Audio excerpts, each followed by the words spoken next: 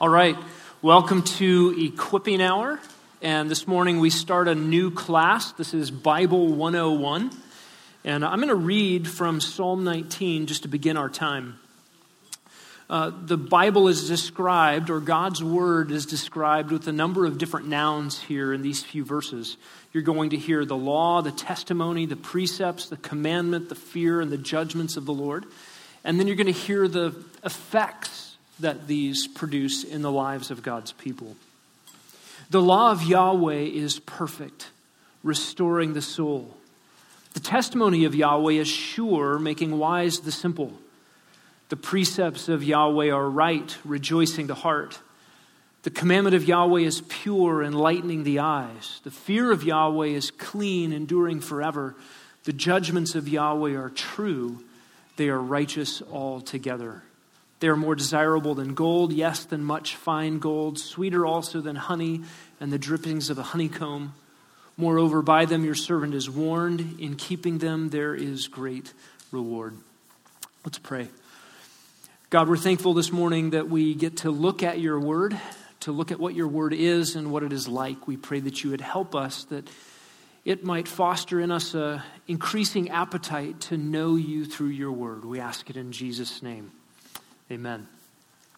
All right, if you did not download the outline this morning, we've got some printed copies. I've got a couple of volunteers. You can just put your hand up.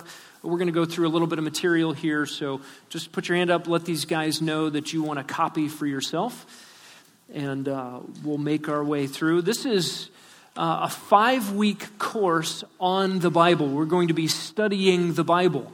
Not so much the Bible's contents as what is the Bible, what is the Bible like, what are its characteristics. Now, where are we going over the next 5 weeks? Now, you can see that the print is really, really small. That's my fault. I didn't follow the template. And so you may have to squint, but everything that's on the screen is also on the handouts coming around. So what we're going to be looking at over the next 5 weeks is, number one, the importance of a right bibliology. That's this morning, a bit of an introduction. Why do we need to think about the Bible rightly? What are the consequences if we don't? What are the benefits if we do? But that leads us to a number of questions. Why should I trust the Bible? Is the Bible reliable? So we're going to be looking in the coming weeks at inspiration. How was the Bible written? And then at canonization. Canonization is the process or the recognition, we'll talk through that, about how the books of the Bible were collected, put together, recognized. Do we have all of the right books in the Bible? Are there books that we don't have that should be in there? Are there books in your Bible that shouldn't be there? We're going to be looking at canonization. And then we'll be looking at preservation. Has the Bible that has come down to us in the 21st century, has it been preserved well, faithfully, accurately? All of these things lead to some of the questions and answers revolving around, can I trust my Bible? Is the Bible reliable? Are there errors in the Bible?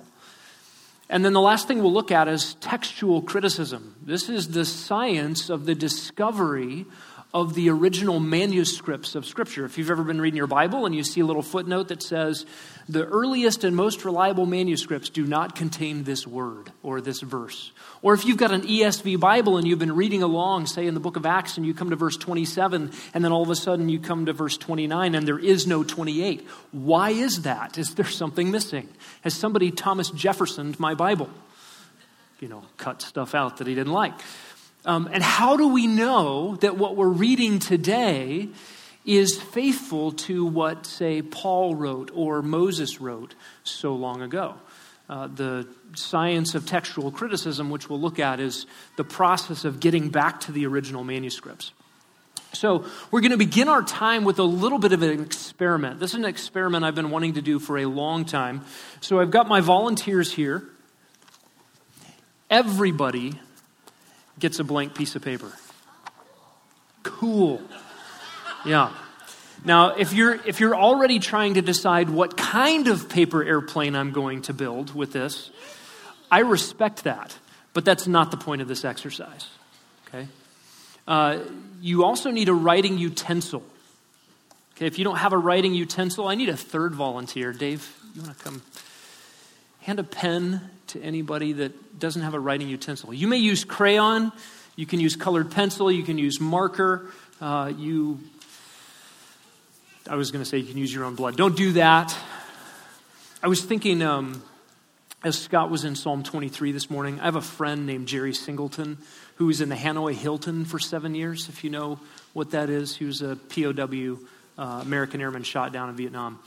And he was not a believer when he went in. He was a believer when he came out. And Psalm 23 was a critical part of that.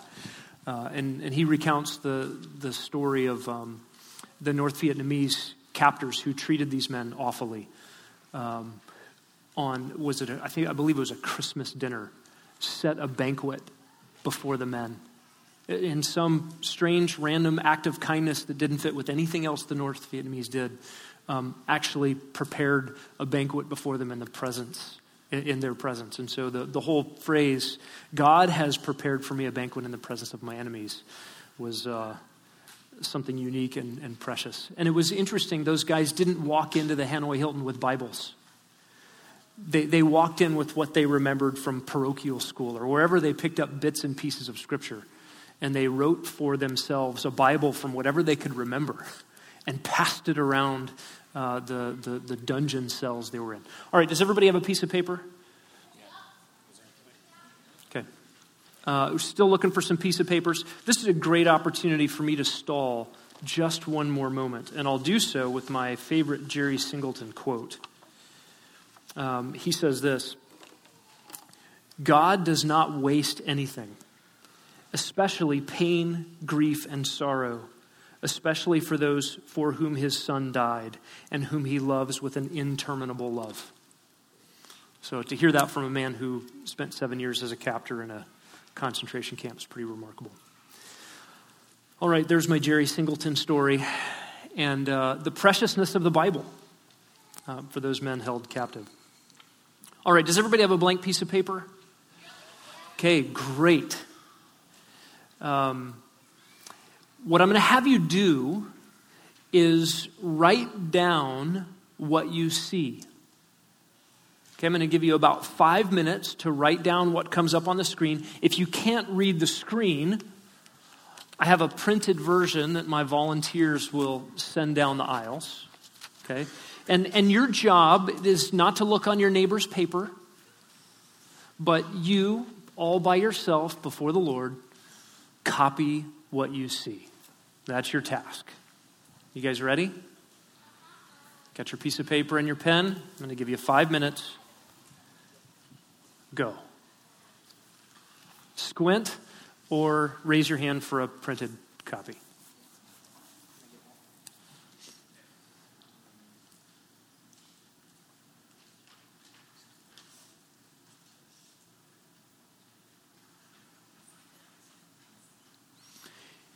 Hey, Josh, is this streaming? Jake's asking me if it's streaming. He's home. It's not? Jake wants it to.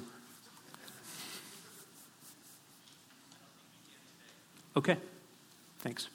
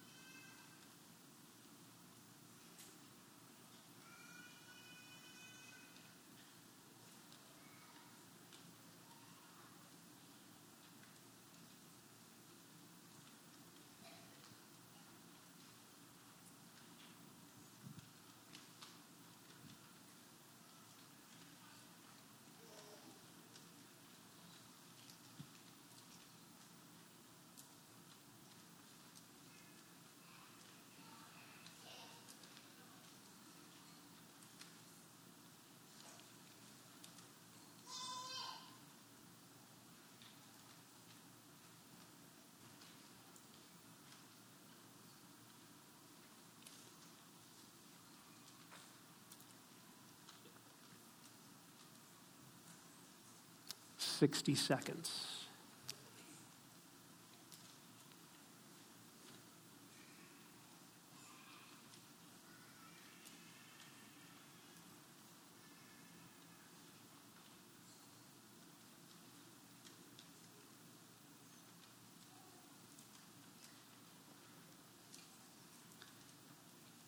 And no, medieval scribes did not have cell phone cameras, in case you were wondering. I've seen some of you out there.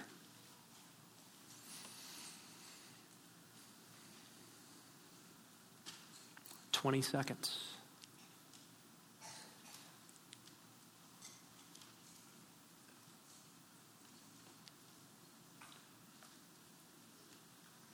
Okay, need my volunteers to get out to the ends of the aisles.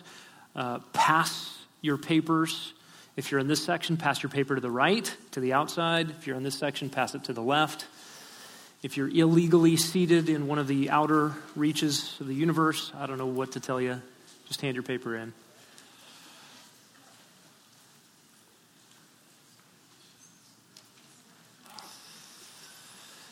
You are not allowed to keep these. I need them all back, every single one.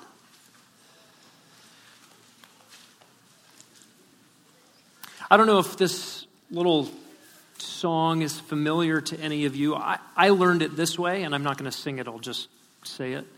Mersey dotes and dozy dotes, and little lambs a divey, a kittle a divey too, wouldn't you? Oh, I saw some nods. I think you have to be above a certain age to know that song. How many knew that song? Okay, a few of you. That's good. It took a long time for me to realize what was gobbledygook actually was supposed to be real words. I was literally in the 6th grade when I learned that elemento was not a filler word in the alphabet song, but actually was the letters L, M, N, and O. I was pretty ashamed as a 6th grader to make that discovery. All right, are all those in? We good? Thanks, fellas. All right. You might take a guess at what that experiment is about. We will discover together in the coming weeks what that is all about. Let's talk about bibliology. Bibliology comes from 2 words, biblios, logos. Biblios means book, or in this case, a very specific one, the Bible. And then the logos, a word about something, or the study of something. You know some of your ologies, right? Biology is the study of life. Entomology is the study of Entenmann's pastries. No, insects, right? So bibliology is the study of what? The study of the Bible. Good job. So we want to study the Bible itself. What is the Bible? What is it like? What are its characteristics? And of course, we know the Bible is many books with many authors. 66 books, 39 plus 27, 39 Old Testament, 27 New Testament books, 66 books, written over the span of nearly 2 millennia, depending on when you date the writing of Job. The Pentateuch, first 5 books of the Bible, were probably written in the 1400s BC. And yet the Bible is also one book with one author. One book with one author, capital A author, written by God. We uphold dual authorship of the Scriptures. Who wrote the book of Romans? Paul did. Who wrote the book of Romans? God did. Right? We'll look at that more next week. We also understand that the Bible is the very Word of God, the breathed out Word of God. When we talk about inspiration next week, what we'll really be describing is expiration, the breathing out of God's thoughts, God's minds in words. The Bible is the Word of God. And we also affirm that the Bible is the sole source of authority, the sole source and authority for doctrine and for spiritual life. That is, where do you look to for truth? Truth about God, truth about us, truth about the way the world is and why it is the way it is. The Bible. The Bible trumps everything else. Nothing competes with the Bible, and the Bible is not one authority among many. The Bible is the sole authority on these things. And the Bible is also the sole authority and the sole content for spiritual life. This goes along with the Bible's own affirmations of its necessity and sufficiency. Here's a question.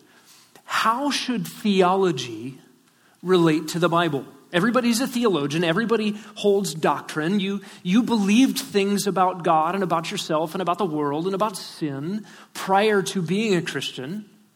You are a theologian. The question really is, am I a good theologian? Am I an accurate theologian? Everybody's a theologian. And we need to think about, how does theology relate to the Bible?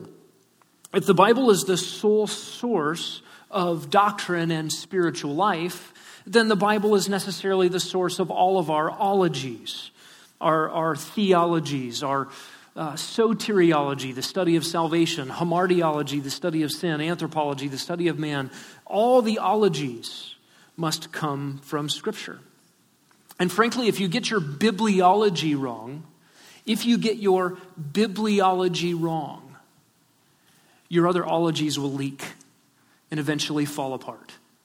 The Bible is to be the foundation of all theology. And what is the relationship of the Bible to theology? I've got a chart for you in the printed form. There are some bubbles here with really tiny print that's going to be really hard to see, but I'll talk us through these things. The chart is titled Doctrinal Formation. And there's a typical way we go about thinking about theology, and then there's a preferred way. I want to introduce to you what typically happens. You are a theologian from birth. You invoke things, you believe things about God and the world around you and about yourself. And the way doctrine forms will kind of flow downwards from this chart. When you become a believer, we'll just make that the starting point. When the Holy Spirit indwells somebody, all of a sudden, I love Jesus. I didn't love him before, and I want to know God, and I start to read his word. We're going to call that the starting point of doctrinal formation, even though we recognize that unbelievers are theologians too. But something happens at new birth, and all of a sudden, your world is changed. Your mind begins to be renewed. You're a new creature, and you have new desires, new affections, new loves, new interests. And we'll call that the starting point here for our chart. Typically what happens is the gospel comes into your life. And for most of us, the gospel came from people. Somebody shared the gospel with you. Somebody took time and invested in your life and got up the courage and said something like, you're not as good as you think you are. In fact, it's a lot worse than you think, and you need Jesus. And somehow, some way, some supernatural thing happened called new birth. And God rescued you and upended you and brought you to himself. And that gospel is attached to the people we were around when we believed the gospel. Now, for me, when I became a Christian, I was around people who believed certain things, and some of those doctrines, some of those theologies were really good and things that I still hold today. And some of those doctrines, some of those views of God and the world and myself are things that I've had to abandon since then. Not everything that everybody believes is true. Not everything that everybody believes is biblical. And typically what happens is the people that you're around when you first embraced Christ become the people that have significant influence in your life in a discipleship relationship. You begin to imbibe the theological perspectives that they have. And in my case, the people who were around me were godly people who loved their families, who loved the church, who wanted to live for Christ. And so the things that they believed, the things that they taught me were very appealing. There wasn't a stumbling block I had to get over in terms of their life. And that was true for me when I went to Bible college. I looked up to the men that I studied under. And they were men who loved their wives and taught their kids and were faithful in their churches. And many of them taught me error that I've had to unlearn. And this is what typically happens in our doctrinal formation. The gospel comes to us, and it comes in a context of people, and we begin to get our theology from those people. What we believe about sin and ourselves, soteriology, anthropology, ecclesiology, what we believe about the church, or eschatology, what we believe about end times, or all the other ologies. They flow out of those relationships, typically. And then we come to texts of Scripture. You see, I was taught the gospel by people who believed a certain brand of theology, and so I imbibed that theology, and then I opened my Bible, and I know that the guardrails of that theology are now guiding me, so when I come to a passage that disagrees with that theology, who wins? Well, man, I haven't been around this very long. I guess those really smart, godly people around me must be right, and so I must not be reading my Bible right. And I begin to take that theological grid and superimpose it over the Scriptures and read the Bible through the lens of the theology that I've been handed. It's very typical. And depending on how accurate that theological grid is, may be more of a help or a hindrance to understanding the Scriptures. And then what do I have to do? If I've come to texts with my theological grid, I am now, whether I realize it or not, teaching myself a hermeneutic. A hermeneutic. A hermeneutic is a set of rules we use to interpret literature, to interpret language, spoken language, written language, to interpret Scripture. Your hermeneutics are the rules that you use to understand words in their context, where you want to understand what meaning is. And language is universal. God's the inventor of language. God created us as language receptors. God spoke so as to be understood. God did not have a speech impediment. He invented language and invented our ability to understand language and then communicated in language so that we could know him. God has not been in the business of hiding things, but revealing things. That's why we call the Bible revelation. It is God's self-disclosure. But see, if I have a theological grid superimposed over Scripture, and now I have to read my Bible through that grid, sometimes I'm not going to allow the Bible to speak for itself, for God to communicate on his own terms. Let me give you just an example. If the people who led me to Christ believe in the sovereignty of God, and by the way, I just want you to know I affirm that doctrine. It is a biblical doctrine. But if I've been taught to see everything through the lens of the sovereignty of God, and now that becomes the interpretive grid through which I read every verse of the Bible, what might I do? I might dismiss very important things that God wants to reveal about the responsibility of man. I might dismiss very important things that God wants to reveal about the relationship between us and him through prayer, or the need for passionate, persuasive evangelism to win people to Christ. And what I've done is I've taken a theological concept that I imbibed from people that I respect, and I make it the interpretive grid over Scripture. My friends, that is not the way we read our Bibles. You ought to be reading your Bible the way you read just about anything else. Of course, with more reverence for the one who wrote it, with a commitment to the fact that it is without error and all the things that make the Bible what it is. But in terms of language, we simply aim to understand what did the author mean by what the author said. We're aiming for authorial intent. That is our hermeneutic, or our rule of interpreting Scripture. So let me offer to you another way of doctrinal formation, the ideal way. And I don't know that anybody has ever actually done this, but this is what we're aiming for and trying to get closer to all the time. This is the way the elders at Grace Bible Church view the relationship between doctrine and the Bible. Again, the chart flows downward here. And the first thing at the top is that God speaks. First understanding is simply that God is a speaking God. He has chosen to disclose himself and reveal himself. And this began all the way back in the Garden of Eden. The fact that you and I have a Bible is evidence of the fact that God himself wanted his words to be encapsulated in a fixed form. You see, when something gets written down, it's frozen in that form. God told that guy something, and now I'm relying on him to tell me what God said, and then I'm relying on the guy that told him to tell me that this telephone game of endless potentiality for error. But what God has done for us instead is preserved his communicative act in Scripture, cemented it for us so that it has permanence. So God is a speaking God, and that leads us to a certain bibliology, a way we view the Scriptures. If God is a speaking God and he's chosen to communicate to us in the Scriptures, we can affirm some things about the Bible that we know to be true about God. For instance, Titus 1:2 says God cannot do something. Do you know that? The omnipotent God of the universe can't do something. What is that something in Titus 1:2? He can't lie. God cannot lie. It is impossible for him to do that. So everything that God speaks is truth. What does that tell us about our Bibles? It can't lie. It cannot err. It is inerrant. So a right view of God speaking leads us to a right bibliology, which then leads us to a right hermeneutic. That is the set of principles we use to interpret language.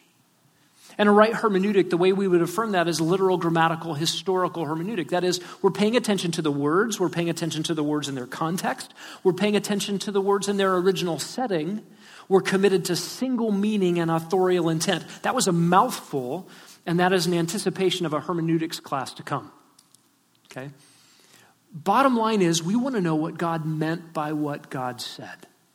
And a right view of God leads us to a right view of the Bible, which leads us to a right way of reading the Bible. I don't get to come to the Bible and make the words in it mean whatever I want them to mean. I can't come to the Bible and make the words that I read different than the way you should read it, as if whatever it means to each one of us differently in some sort of postmodern way is okay. It's not okay. God wrote to be understood, and his meaning is what we must get.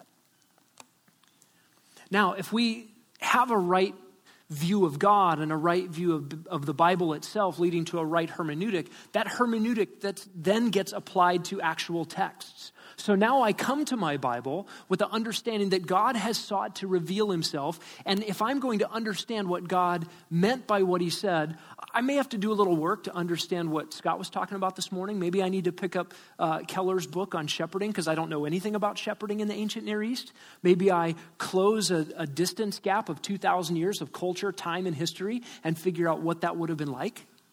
There's a little bit of work for me to do, but the bottom line is I need to know what God meant by what he said. And when I come to texts, I want to dislodge my own presuppositions, my own ideas, my own preconceived ideas, and I want to submit myself to God's word because God has revealed himself. Now, when I come to texts, what am I going to find? Theology.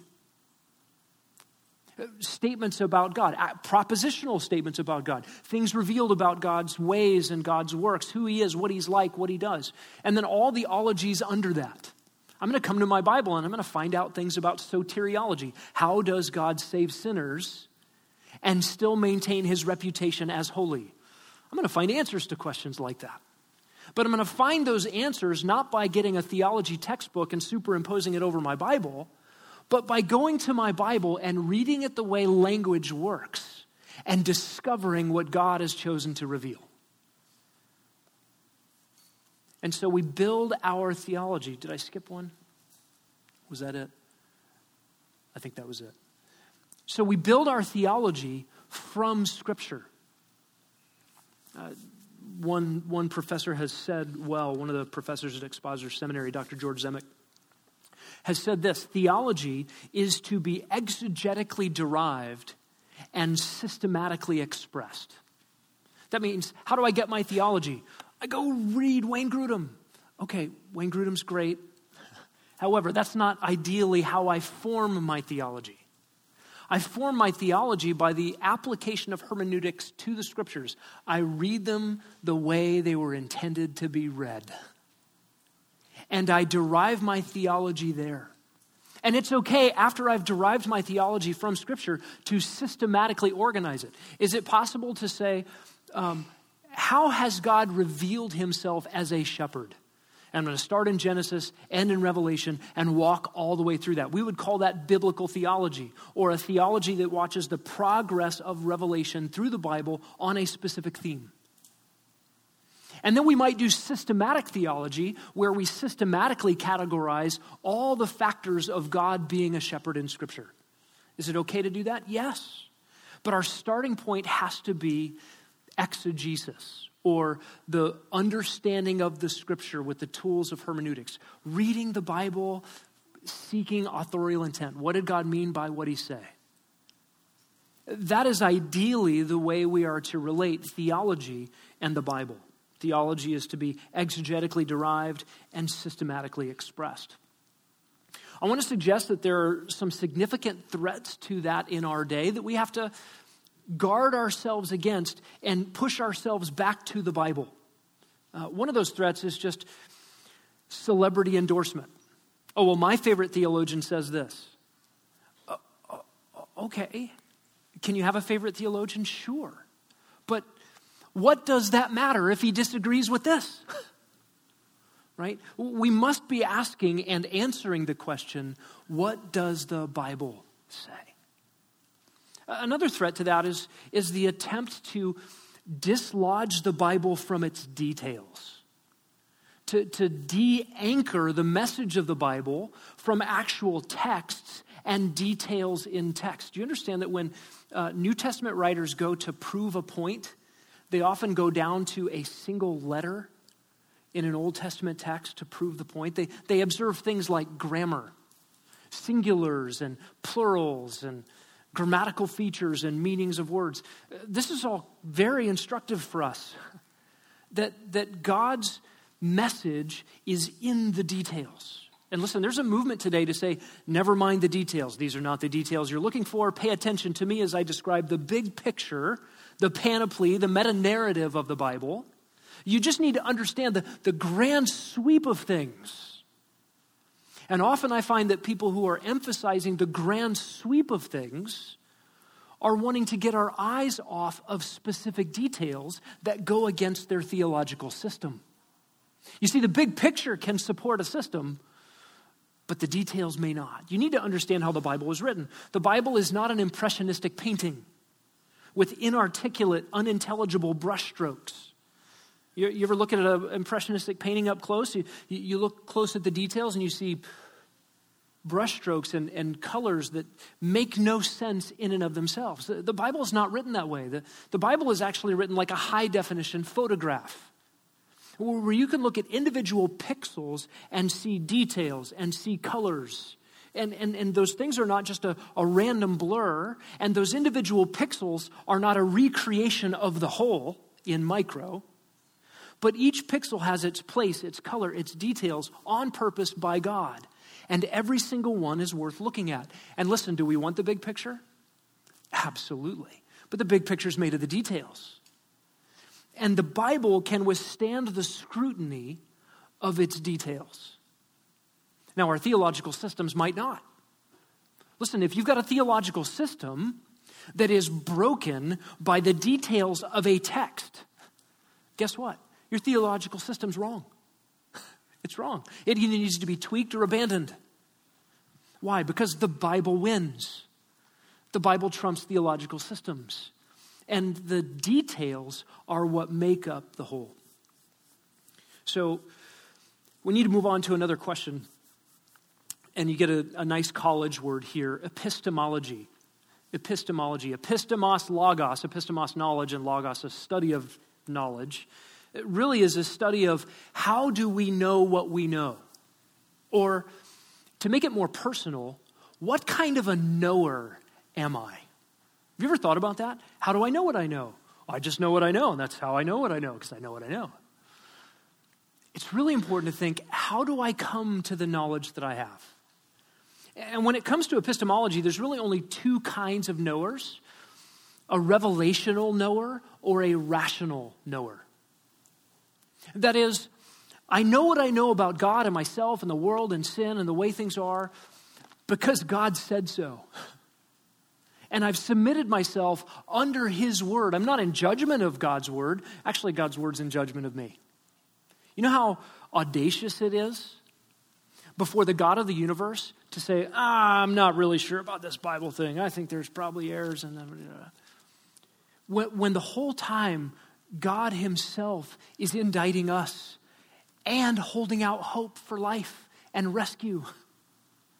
And to sit in judgment of that is a tragic reality of the flawed nature that we're born with. Because of our sin, we are all committed to this rational knowing. That is, I'm going to use the tools that I possess in and of myself to go and find out what's true and what's not. And I will sit in judgment of every other kind of knowing. That's what we're born into. That's what we believe naturally. And until you're rescued, you will always fall into that category of the rational versus the relational knower. Another way to say this is, are you a dependent knower or are you independent or autonomous? Are you going to choose to surrender your knowledge and the way you know what you know to the scriptures? Or are you going to carry on your life autonomous, independent? I am the determiner of my knowledge. I am the captain of my knowing. Do you know where that ship goes? The way of a man seems right, but the end of it is what? Death. You're committed to your own personal, rational, autonomous epistemology, you'll be destroyed. It doesn't take very long to think through the foolishness of it when you think about how many bare facts there are in the universe and how many of them you know. Have you thought about that? Just one bare fact. How many fish swam in the Mediterranean Sea on April 17th, 1968? Anybody know that fact? It's actually a fact, and it is knowable. I don't think anybody knows it. Now just multiply that by billions and billions and trillions and quadrillions of knowable facts, and then think about how much you know. Squat. We know so little. And yet we have the arrogance to think that I'm the determiner of knowledge, and I'm the determiner of knowing how to know. Well, that's a frightful proposition.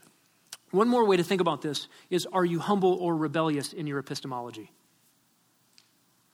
Are you humble? What does God define humility as? Isaiah 66. The one who trembles at my word. The one who hangs on everything that God has said. Jesus said, man does not live by bread alone, but by every word that comes from God. Are you a humble, dependent, revelational knower? Or are you committed to your own autonomy that will only bring about destruction? Now let's think through the implications of the Bible's being the very Word of God. The first implication to think through is the Bible is inerrant. The Bible is inerrant. This is a critical doctrine. Again, Titus 1:2 says God cannot lie. All of its words and all of its parts are error-free. All of its words and all of its parts are error-free. Wayne Grudem says it this way: the inerrancy of Scripture means that Scripture in the original manuscripts does not affirm anything contrary to fact. By the way, this is a claim the Bible makes for itself. You've got them in your notes, but you can write down Psalm 19, 7-9, Psalm 119, 89, John 10, 35. That is one of the Bible's own doctrines. The Bible's own bibliology is no errors here. Now, that kind of sounds like circular reasoning, doesn't it? You mean you believe the Bible doesn't have any errors because the Bible says it doesn't have any errors? What if the Bible has errors? Then that statement's in error, and your whole foundation is shot. I grant that is a circular argument. And the statement that says, well, I believe the Bible does have errors, is also a circular argument. Have you ever thought about that? I believe the Bible has errors. Well, on whose authority do you believe that? Well, I just think it. Whoa, that's a lot smaller circle and a lot worse and a lot less reliable. Listen, the Bible can stand the test of scrutiny over its inerrancy, but its inerrancy is not up for debate. Do you understand the difference? The Bible can withstand the scrutiny over the details on its claims to inerrancy. Listen, next time somebody comes up to you and says, well, there's errors in the Bible, you can't trust it. I've been reading this book my whole life. I haven't found one yet. Do you know of one? Will you show me? Just invite the challenge. God can withstand that. Now, the Bible's inerrancy is not up for debate. It's not as if your friend who says the Bible has errors is on some equal footing with the Scripture. In fact, he's going to have his mouth closed by the Scriptures. The Bible can withstand the scrutiny. Some helpful clarifications on inerrancy. Sometimes we think that we have the wrong categories for inerrancy. First of all, inerrancy does not mean that the Bible gives exhaustive knowledge on every subject it touches. Right? You don't have to you don't have to state everything to state something truly. For us, we don't have to know exhaustively to know something truly. The Bible doesn't have to say everything there is to be said about chemistry in order to speak accurately about chemistry when it does so. Does that make sense? The Bible doesn't have to say everything about history to be accurate, only that whatever it does touch on, whatever it does speak on, is absolutely 100% accurate. Secondly, inerrancy does not mean that the Bible conforms to modern scientific classifications, right? You're reading about the kinds of birds that you were not allowed to eat under Mosaic law, and you read about the bat, and you think, well, bat's not a bird, bat's a mammal, it has hair. Well, scientific classifications, King Philip ordered a plate of, what is that thing? Kingdom, phylum, class, order, family, genus, species. You know that's arbitrary and dates to the 19th century, right? Somebody made that up to try to decide. Now, someone arbitrarily decided that a bat, which flies like a bird but has hair like a mammal, should be classified as a mammal, not a, whatever it is. What is it? A mammal, not a bird. But the duck-billed platypus, who decided where to put that thing? That's just crazy. So those are arbitrary. The Bible doesn't have to conform to arbitrary classifications. Also, the Bible can speak from the perspective of the speaker, right? The Bible is not an error when it says the sun rose, any more than the doctorate in meteorology who shows up on the television every single morning. The scientist says, sunrise this morning was that. We all know the sun doesn't rise. But from the perspective of the speaker, we're not going to take all the time to describe a spinning globe orbiting the earth and spinning on its axis every 24 or so hours. The Bible can speak from the perspective of the speaker and still be accurate. The Bible can use approximations. 185,000 Assyrians woke up and they were dead. Was it 185,003? I don't know. Was it exactly 185,000? I don't know, but the Bible can approximate. That's not a matter of inerrancy. And also the Bible can use ordinary language to describe natural phenomenon. This kind of thing happens often. What inerrancy does mean is that the Bible speaks truthfully about everything it says. And a denial of inerrancy has consequences. If you believe the Bible has errors, you have no foundation. Listen, we find an error in this book. I close it and walk away. That's how important inerrancy is. Can you trust God? The God who says he cannot lie has written a book. He claims it is his book. We'll look at that more next week under inspiration. It is the Bible's own claim that it is the breathed out word of God. And if it has errors, it is not God's breathed out word. And if it is not God's breathed out word, it's not worth reading because it lies. This is critical. And any Christians, any theologians who want to slight inerrancy in order to maybe gain some hearing or be winsome to a world who was born denying it, doesn't actually gain anything but loses everything. To deny inerrancy is to deny one of the Bible's own doctrines. You can't say, I believe this doctrine, that doctrine, but deny the Bible as the source. Otherwise, you've made some other theologian, or worse, you've made yourself the authority for knowing truth. And that's a dead end. Ultimately, we become the standard for what's true if we deny inerrancy. Next, the Bible is clear. The Bible is clear. We believe in the perspicuity or the clarity of Scripture. Why do we have to use an unclear word that just to say clear? I don't know. But if you see perspicuity, it just means clarity of Scripture. Listen, the Bible was written to be understood. Revelation 1:3, maybe the most enigmatic book in our Bible, begins with this promise. Blessed or happy is everyone who reads, who heeds the words of the prophecy of this book. Listen, you have blessing from God if you will read it. And the Bible was not intended to be read only at the level of the ivory tower academicians who know all the big fancy words. Oh, but anybody that can read this book. God will reveal himself in this book. It's why he wrote it. He wrote it to be understood. He wrote it to be meditated on, Psalm 1:2. Blessed is the man who meditates on it day and night. That just means to think about it. to read it, to ingest it, to take it in and to ponder over and over. The Bible was written also to be obeyed. Consider every command in Scripture. Those were not written to confuse. They were written to be understood and followed. And then the Bible was written to be taught. Psalm 119, 130.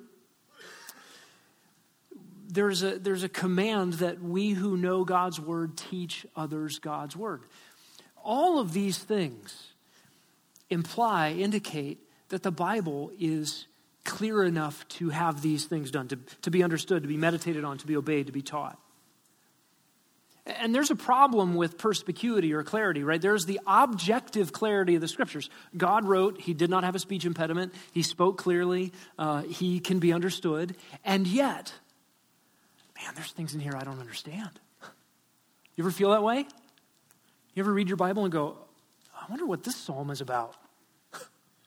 That happened in our family devotions this week. Maybe just a little comfort if you're working hard to read the Bible to your kids. Dad's a pastor and mom says, what is this psalm about? And I said, I don't know. Listen, I haven't gotten to the bottom of everything in here. But that is not a threat to the clarity of Scripture. Nothing wrong with God's speaking. The only problem is with my hearing, my understanding, my learning, my discipline, my diligence. I got to get after it, right? Just like any other bit of literature, you're working hard to understand something. An author may have been unclear, but oftentimes an author was clear enough, and I need to work hard to understand. There are barriers to my subjective understanding of God's word. Subjective perspicuity, we might call it. Number one is just categorical unbelief. If you're not a Christian, if the Holy Spirit who authored this book is not personally indwelling you and renewing your mind, there will be clouds hanging over this book and you will not see it. Paul describes the Jews who did not believe in Jesus as having a veil over their eyes, even when they read their favorite books, didn't understand it. 1 Corinthians 2:14 tells us that the natural man does not understand the things of God. He cannot. They're spiritually appraised. So there is a significant, impassable barrier to a right understanding of God's word if you are not saved, if you're not a believer, if you have not surrendered in faith to the God of the universe to know his word. Likewise, another barrier to perspicuity is residual unbelief. So if I'm a Christian, but I'm holding out in unbelief against God, there are things that I'm resisting in him, things I don't want to trust about him. That's going to cloud my view of Scripture. I'm going to come to something that I don't want to believe. It's going to be there in plain language, and I'm going to say, nope, don't believe that. I've done that. Have you ever done that? Maybe you've come to the Scriptures with your preconceived theological notions, and something didn't fit, and you went, next verse, maybe I won't read that book for a while. Maybe I'll just read my favorite passages again. That's a barrier to the clarity of Scripture. And I would say just in general, sin obscures. Any unconfessed, unmortified, unsanctified attitude, behavior, or idolatry will get in the way of your understanding Scripture correctly. Listen, what if the Bible wants to address the thing in your heart that you're tempted to love more than God? If you're not ready to turn away from that idolatry, you're going to have a hard heart toward that passage and you're going to skip over it. Or maybe stop reading your Bible for a while. I don't want to be confronted by the Bible. Sin obscures. And then, of course, a wrong bibliology leading to a wrong hermeneutic, maybe a theologizing of the Bible, is going to obscure my understanding of what God meant by what God said. There are bigger picture barriers to the clarity of Scripture. One is satanic blindness. The God of this world blinds the minds of unbelievers so they can't understand the gospel. 2 Corinthians 4:4. And then you have a really scary one called judicial blindness. That's where God himself gives one over to the thoughts you want to have, which is actually a judgment of God to let you go your own way in your thoughts. Read Romans 1, 3 times God gives them over, and it culminates in a depraved mind. They become fools because they've rejected truth that God has given, and God gives them over to more error. Matthew 13 is the classic example in the life of Christ. Jesus spoke plainly, publicly, and then in Matthew 13, he spoke in parables to actually hide from the people who rejected his word already, to hide from them truth. There's a reality that if you want to go your own way and reject God's truth, he could give you more darkness. But listen, the scriptures themselves have the power to overcome all of it. The scriptures themselves have the power to overcome all of it. If you're sharing the gospel with somebody, the best thing you can do, point them to scripture. Lest they believe something on your authority, show them what God says. Buy them a Bible, give them a Bible, invite them to read it for themselves. Invite somebody, hey, have you ever read the Bible for yourself? Have you ever read the Gospel of John? Would you read a chapter? I'll read that chapter and we'll get together and talk about it. Put scriptures in front of people. The scriptures can withstand the scrutiny, and they actually have the power to overcome our presuppositions. If you're into postmodern lingo, our situatedness. Recognize that everybody is situated in their own perspective. Everybody comes with their own perspective to any issue, and it's hard to get out of your own perspective and think about something objectively. Well, guess what? The scriptures have the power to overcome all of it. Powerful. Another significant implication of the scripture being God's word is that it is authoritative. It's authoritative. When we read the Bible, it's as if we enter the very throne room of God and God is speaking audibly. Do you treat the scriptures this way? God, you're speaking. And then a last thing. The Bible is revelation. I've set this one apart a little bit. This is a little bit different. The fact that it is the very word of God means it is the revealing of God to us. It is God's self-disclosure. And God has disclosed himself in his word so that we could know him, so that we could love him, so that we could worship him, fear him, obey him, enjoy him. That is why God has given us his word. The main reason God gave us this word is not so that you can win a theological argument, not so that you can fill your head with information, but so that you can know him. That's why he gave us his word.